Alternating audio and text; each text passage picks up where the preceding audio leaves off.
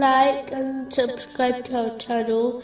Leave your questions and feedback in the comments section. Enjoy the video. Continuing from the last podcast, which was discussing chapter 83, verse 33. But they had not been sent as guardians over them. Even though commanding good and forbidding evil is an important duty on each Muslim, yet they will encounter people who do not seem to listen nor act on the advice given to them. This is quite obvious, especially in this day and age. In cases like this, it is best not to give up, but to consider changing one's technique. Advising others through words is one way of commanding good and forbidding evil, but a better way is to advise others through one's actions. The Holy Prophet Muhammad, peace and blessings be upon him, was the greatest teacher, as he advised others through his words and actions. This leading by example technique is important to adopt,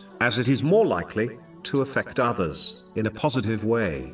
But those who do not still accept this technique of commanding good and forbidding evil should be left alone. One should continue showing a practical example, but perhaps take a step back from verbally advising them, as continuously advising others who do not pay attention can cause one to become irritated and angered. This contradicts the very attitude one should possess when they advise others towards good.